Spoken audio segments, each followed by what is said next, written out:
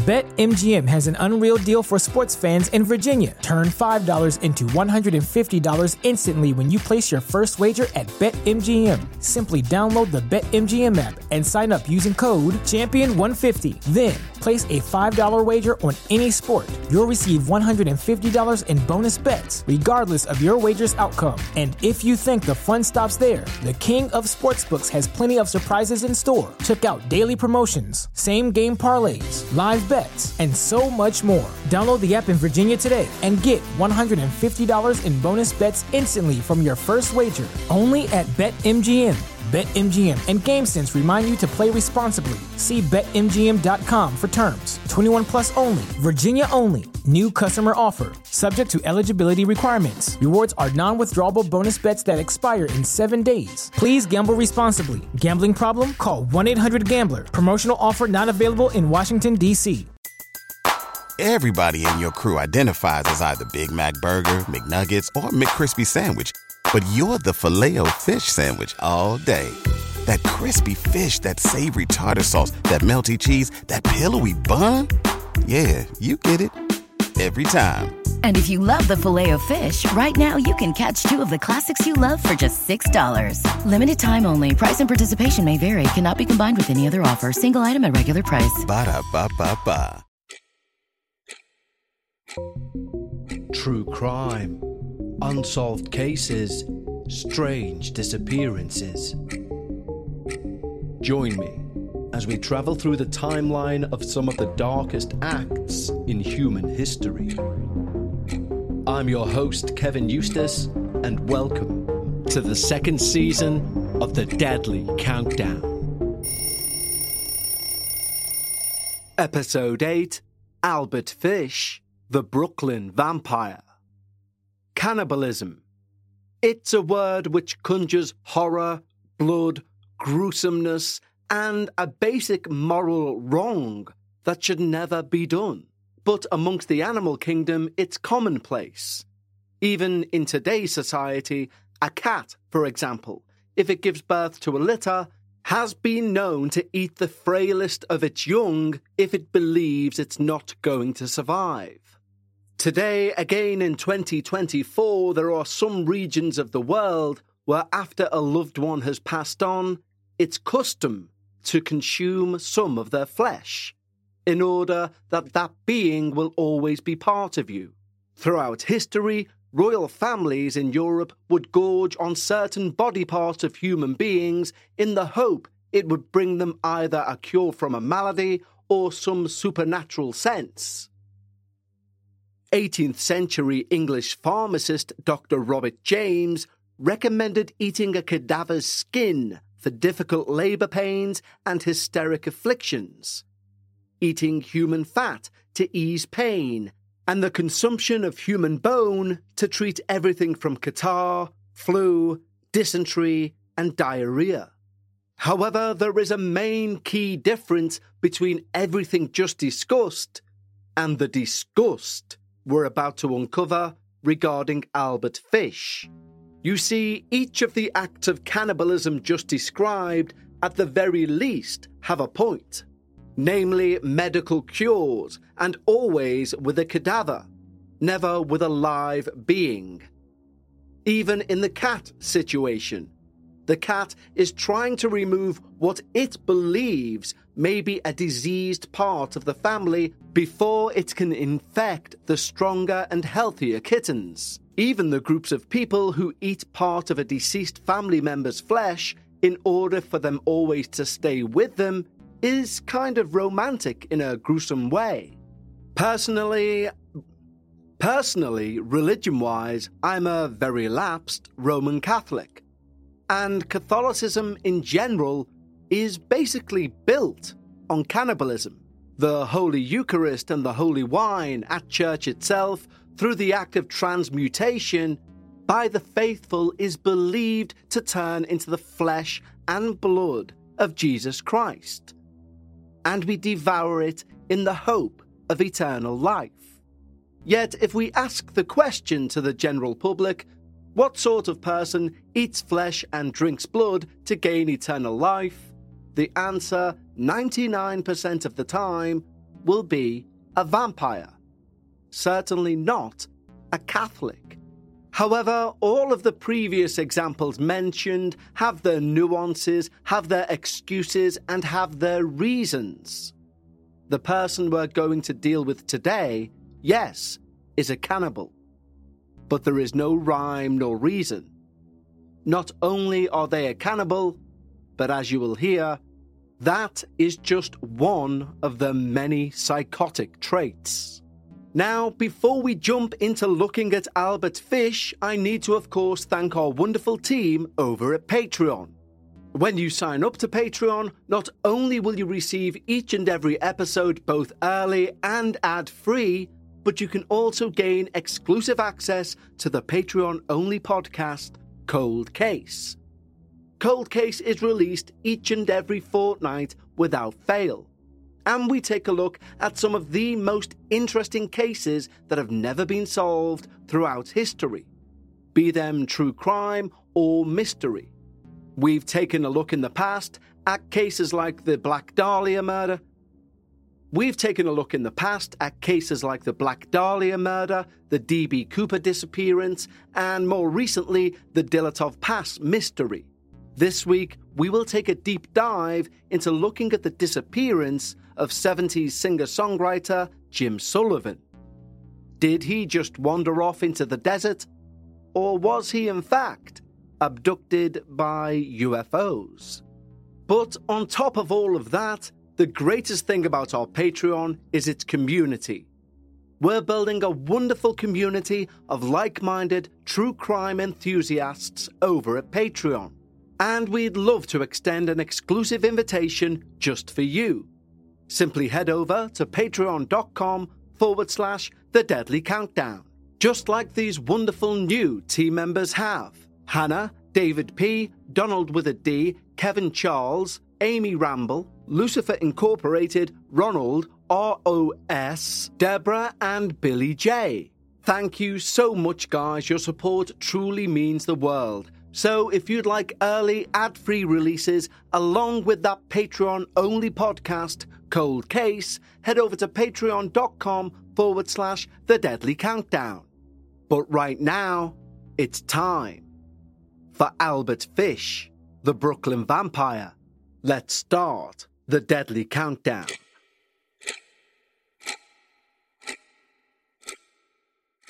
In the early decades of the 20th century, America faced a new kind of terror, one that shook the very foundations of societal norms and safety. You see, amidst the backdrop of this transformative era, one figure emerged who would embody the darker aspects of human nature: Albert Fish, infamously known as the Brooklyn Vampire. His crimes, a blend of the macabre and incomprehensible, not only horrified the nation, but also marked a pivotal moment in the annals of criminal psychology. This episode aims to unravel the complex and chilling story of Albert Fish. From his troubled childhood to his eventual demise, we will journey through the timeline of his life and crimes. This narrative is not just a recounting of the events, but an exploration into the abyss of the human psyche, a venture that challenges our understanding of morality and sanity. So let's take a delve into Fish's early life, tracing the origins of his deviant behavior and the factors that may have contributed to his transformation into one of history's most notorious criminals. Albert Fish was born on May 19, 1870, in Washington, D.C. Born into a family with a stark history of mental illness. Fish's early life was shadowed by the spectre of psychological instability. His family, with their significant history of mental health issues, had, for example, his uncle suffering with mania, a brother confined to a state mental hospital, and his sister was diagnosed with a mental affliction too. In addition, his mother would experience auditory hallucinations. This familial legacy of mental illness set a troubling backdrop for Albert's early years, and may well have played a role in his further psychological development. His father, Randall, was 75 at the time of Albert's birth. Make of that what you will. And passed away when Albert was just 5 years old. His mother, Ellen, unable to cope with both the financial and emotional strain, placed him in an orphanage. And it was at this orphanage that Fish began to exhibit the first signs of disturbing behaviour. But life in the orphanage was harsh and abusive. Albert was subjected to regular beatings. Like many children in traumatic situations, he developed a coping mechanism, but it was not a healthy one. He began to associate pain with pleasure, a dangerous and formative connection that would influence his later actions. His time at the orphanage also exposed him to numerous vices and perversions, further warping his already warped young mind. His mother soon retrieved him from the orphanage, but Fish's behaviour did not improve. He began engaging in self-harm and other masochistic activities. His adolescence was marked by an increasing fascination with sadomasochism and a growing interest in obscene literature, particularly those involving cannibalism and mutilation. By his late teens, Fish had begun to exhibit clear signs of psychopathy. He started with petty thefts and acts of violence, but his sexual preferences also became increasingly deviant, focusing on children, which later turned him into a predatory figure. During this period, Fish's mental health continued to deteriorate.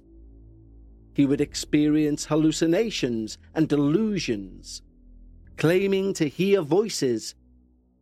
Now, despite these early signs of severe mental illness, Fish managed to maintain a semblance of normalcy, marrying in 1898 and going on to father 6 children. However, beneath the facade of a family man, Fish's true nature was festering. His desires, his fantasies became increasingly violent and grotesque, setting the stage for the horrific crimes he would go on to commit. Albert Fisher's transition from troubled childhood to criminal began very early in his adulthood. His criminal record started with the usual petty thefts, minor offences, but it was not long before his activities took the darker turn. But to anyone outside that family, they would just see a beautiful, caring family. Albert, his wife Anna Mary, who was 9 years his junior, and their 6 children, Albert, Anna, Gertrude, Eugene, John, and Henry. Yes, to the outside world, Fish had the appearance of the ordinary, albeit somewhat eccentric, working-class man. But behind closed doors, his home life was far from conventional. He was known to be strict and at times cruel to his children. Now, although there is no evidence he abused his own children to the extent of his criminal acts against others, he did subject his children to bizarre behaviours, such as encouraging them and their friends to paddle his buttocks with a nail-studded paddle, ironically the same one he would go on to use with his victims. This behaviour was indicative of his sadomasochistic tendencies, which he of course kept hidden as best he could from the wider world. However, the semblance of normalcy in Fish's life began to unravel in 1917 when his wife, Anna, left him for another man.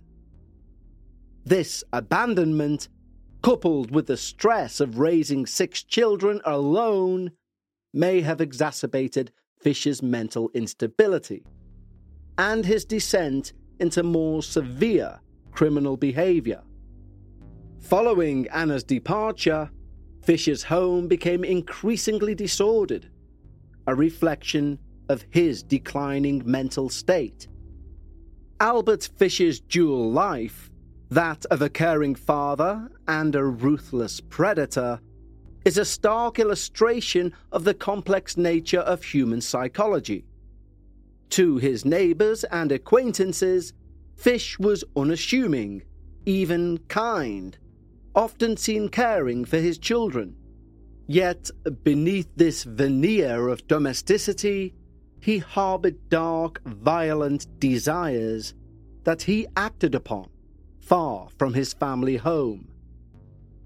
This contrast between his public and private personas made Fish particularly dangerous, as it allowed him to evade suspicion and continue his predatory behavior for years.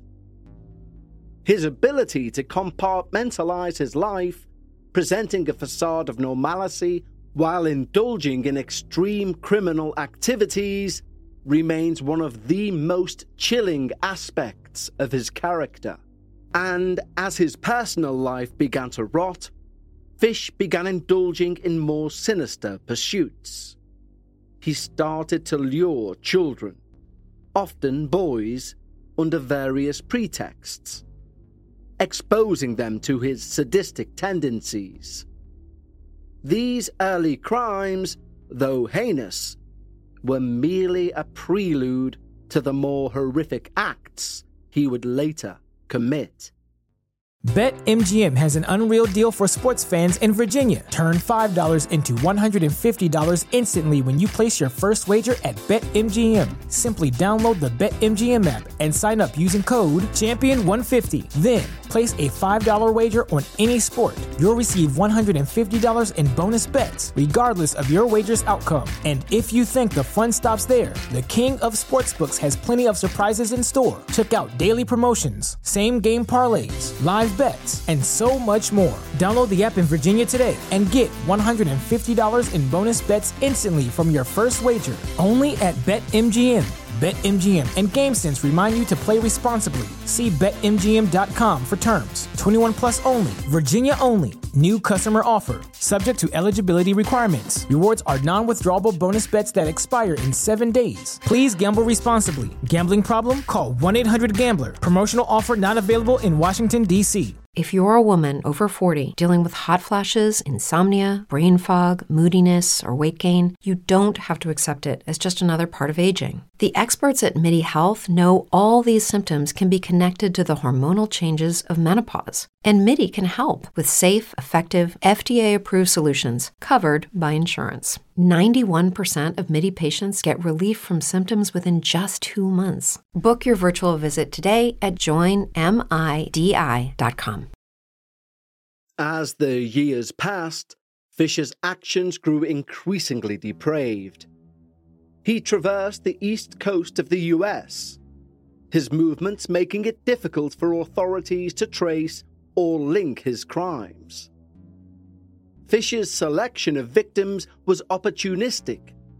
He preyed on those he perceived as vulnerable, often orphans or homeless children, believing they would not be missed.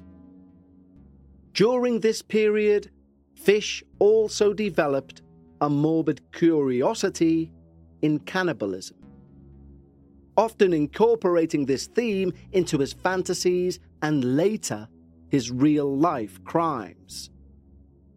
His methods became more refined, more calculated, as he devised ways to abduct and torture his victims without arousing suspicion. Psychologically, Fish presented a complex and troubling picture. He was diagnosed with several mental disorders, including psychosis and sexual perversion. Psychiatrists who later examined him believed that his childhood experiences at the orphanage, combined with his family history of mental illness, contributed significantly to his disturbed psyche.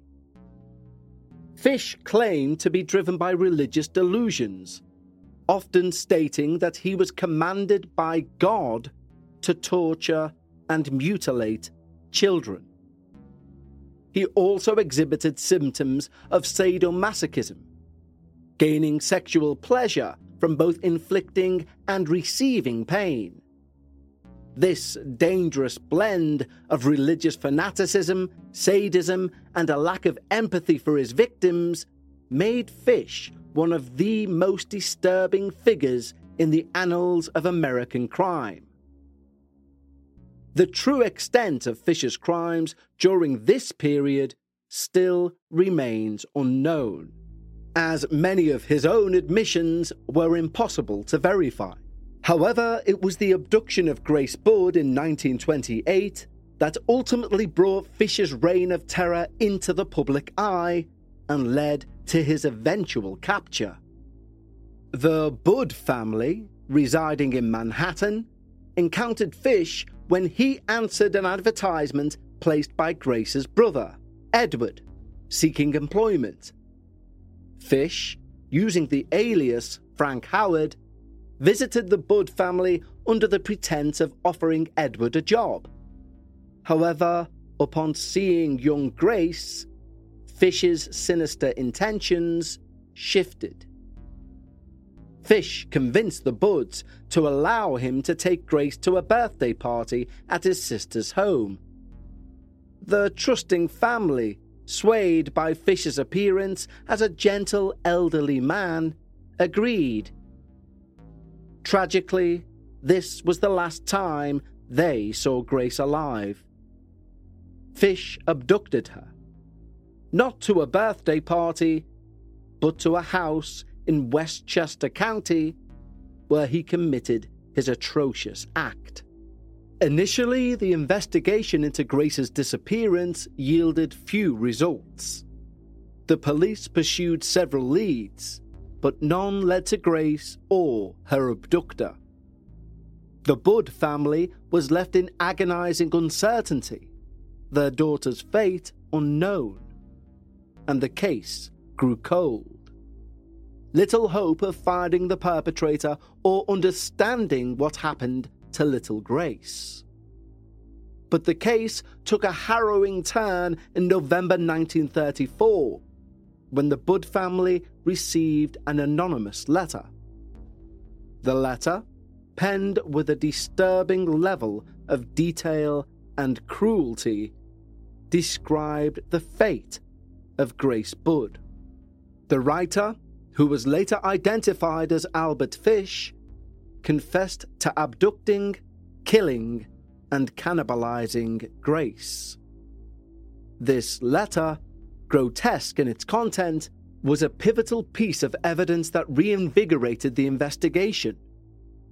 Fish's letter, filled with horrifying details and a confession of guilt, provided the police with the lead they desperately needed. The stationery used for the letter was traced back to a rooming house, which eventually led police to Albert Fish.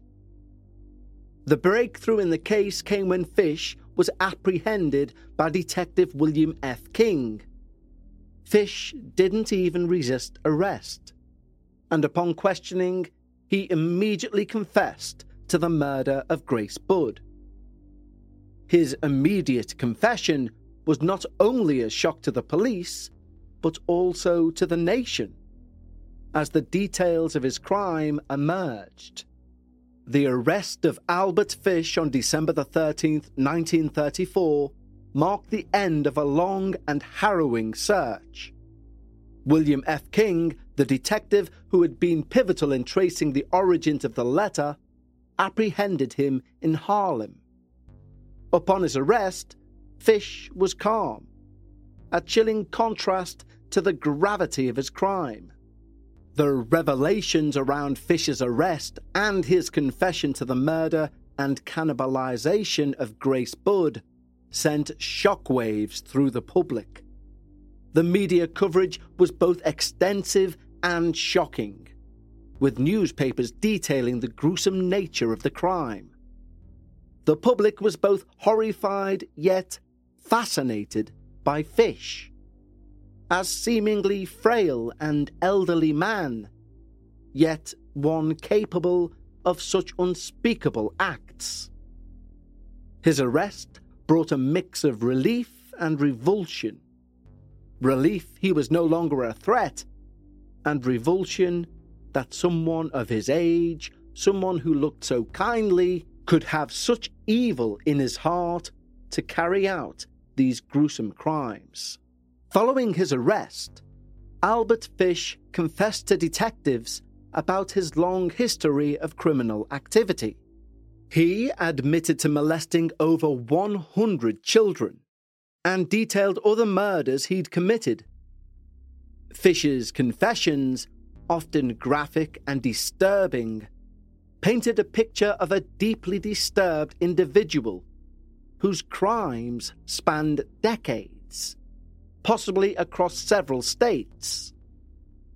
Amongst his confessions was the murder of 4-year-old Billy Gaffney in 1927, another case that had remained unsolved. Fish described the crime with a level of detail that left no doubt to his guilt. However, due to the lack of physical evidence, many of his confessions could not be conclusively verified, leaving the true extent of his crimes and the true number of his victims shrouded in mystery. The nation grappled with the reality of Fish's crimes. His ability to evade capture for so long raised questions about the effectiveness of law enforcement and the understanding of criminal psychology at the time. Fish's case also highlighted the dangers that could lurk within seemingly harmless individuals, which challenged societal perceptions of crime and criminals. The trial of Albert Fish, which commenced on March the 11th, 1935, was a sensation that captured the nation's attention. Fish was charged with the kidnapping and murder of Grace Budd, with the trial taking place in White Plains, New York.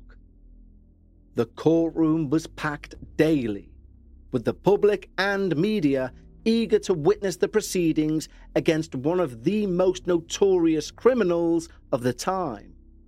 The prosecution, led by Westchester County DA Elbert F. Gallagher, presented a straightforward case. They relied heavily on Fish's own confessions, particularly the gruesome letter he sent through to the Budd family, which horrifically detailed the murder of Grace. The physical evidence, though limited, was compelling enough to link Fish to the crime, including the tracing of the letter's stationery back to him. Fish's defense attorney, James Dempsey, faced a daunting task. He opted for an insanity defense, arguing that Fish was mentally ill and therefore could not be held responsible for his actions. Dempsey presented evidence of Fish's long history of psychiatric problems, including his hallucinations and bizarre behavior. The trial featured extensive testimonies from psychiatrists. The defense's experts testified about Fish's abnormal behavior, his obsession with religion and human sacrifice, and his sexual perversions. They argued that Fish suffered from a psychotic break, rendering him incapable of understanding the criminal aspects of his actions. Conversely, the prosecution psychiatrists contended that while Fish did have abnormal tendencies, he was sane under the law. They argued that Fish's calculated actions, including his ability to evade capture, indicated a level of awareness and understanding of his crimes. After 10 days of intense trial proceedings and only 1 hour of jury deliberation, Albert Fish was found guilty of the murder of Grace Budd. The speed and decisiveness of the verdict reflected the jury's rejection of the insanity defense, despite the evident mental disturbances that Fish clearly exhibited. Fish was sentenced to death by electric chair, a sentence that was carried out on January the 16th, 1936, in Sing Sing prison. His execution marked the end of a case that had both fascinated and horrified the nation. The trial of Albert Fish had a long-lasting impact on the fields of criminal psychology and forensic investigation. It raised critical questions about the nature of insanity in the context of criminal responsibility. The case also highlighted the need for better understanding and treatment of mental illnesses, especially in those with violent tendencies.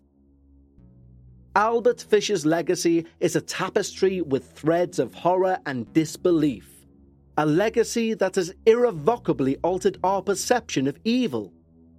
His crimes, monstrous in nature, have transcended mere notoriety to become a dark benchmark in the annals of criminal history. As we stand at the crossroads of understanding, evil, and mystery, the tale of Albert Fish leaves us with more questions than answers. His life and crimes, a labyrinth journey into the darkest corners of the human psyche, remind us that the nature of evil can often be an enigma, elusive, unfathomable. In the shadowy realms of criminal psychology, Fish's story stands as a chilling testament to the mysteries that still evade our grasp. The haunting echo of this exploration, a reminder that in pursuit of understanding the minds of those like Fish, we tread a path filled with shadows and unknowns, and maybe things we don't want to know. The legacy of Albert Fish is not just a chronicle of horror, but a suspenseful narrative that challenges us to continuously seek answers, knowing full well that some aspects of human nature may forever remain an enigma, shrouded in the murky veil of mystery. And I think we'll wrap it up there for the crimes of Albert Fish, the Brooklyn Vampire. And I'd like to thank you all for choosing to spend your time with me right here on your show, The Deadly Countdown. Next week, we reach the penultimate episode of Season 2.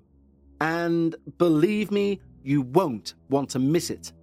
But right now, for Albert Fish, the Brooklyn Vampire, let's stop the clock.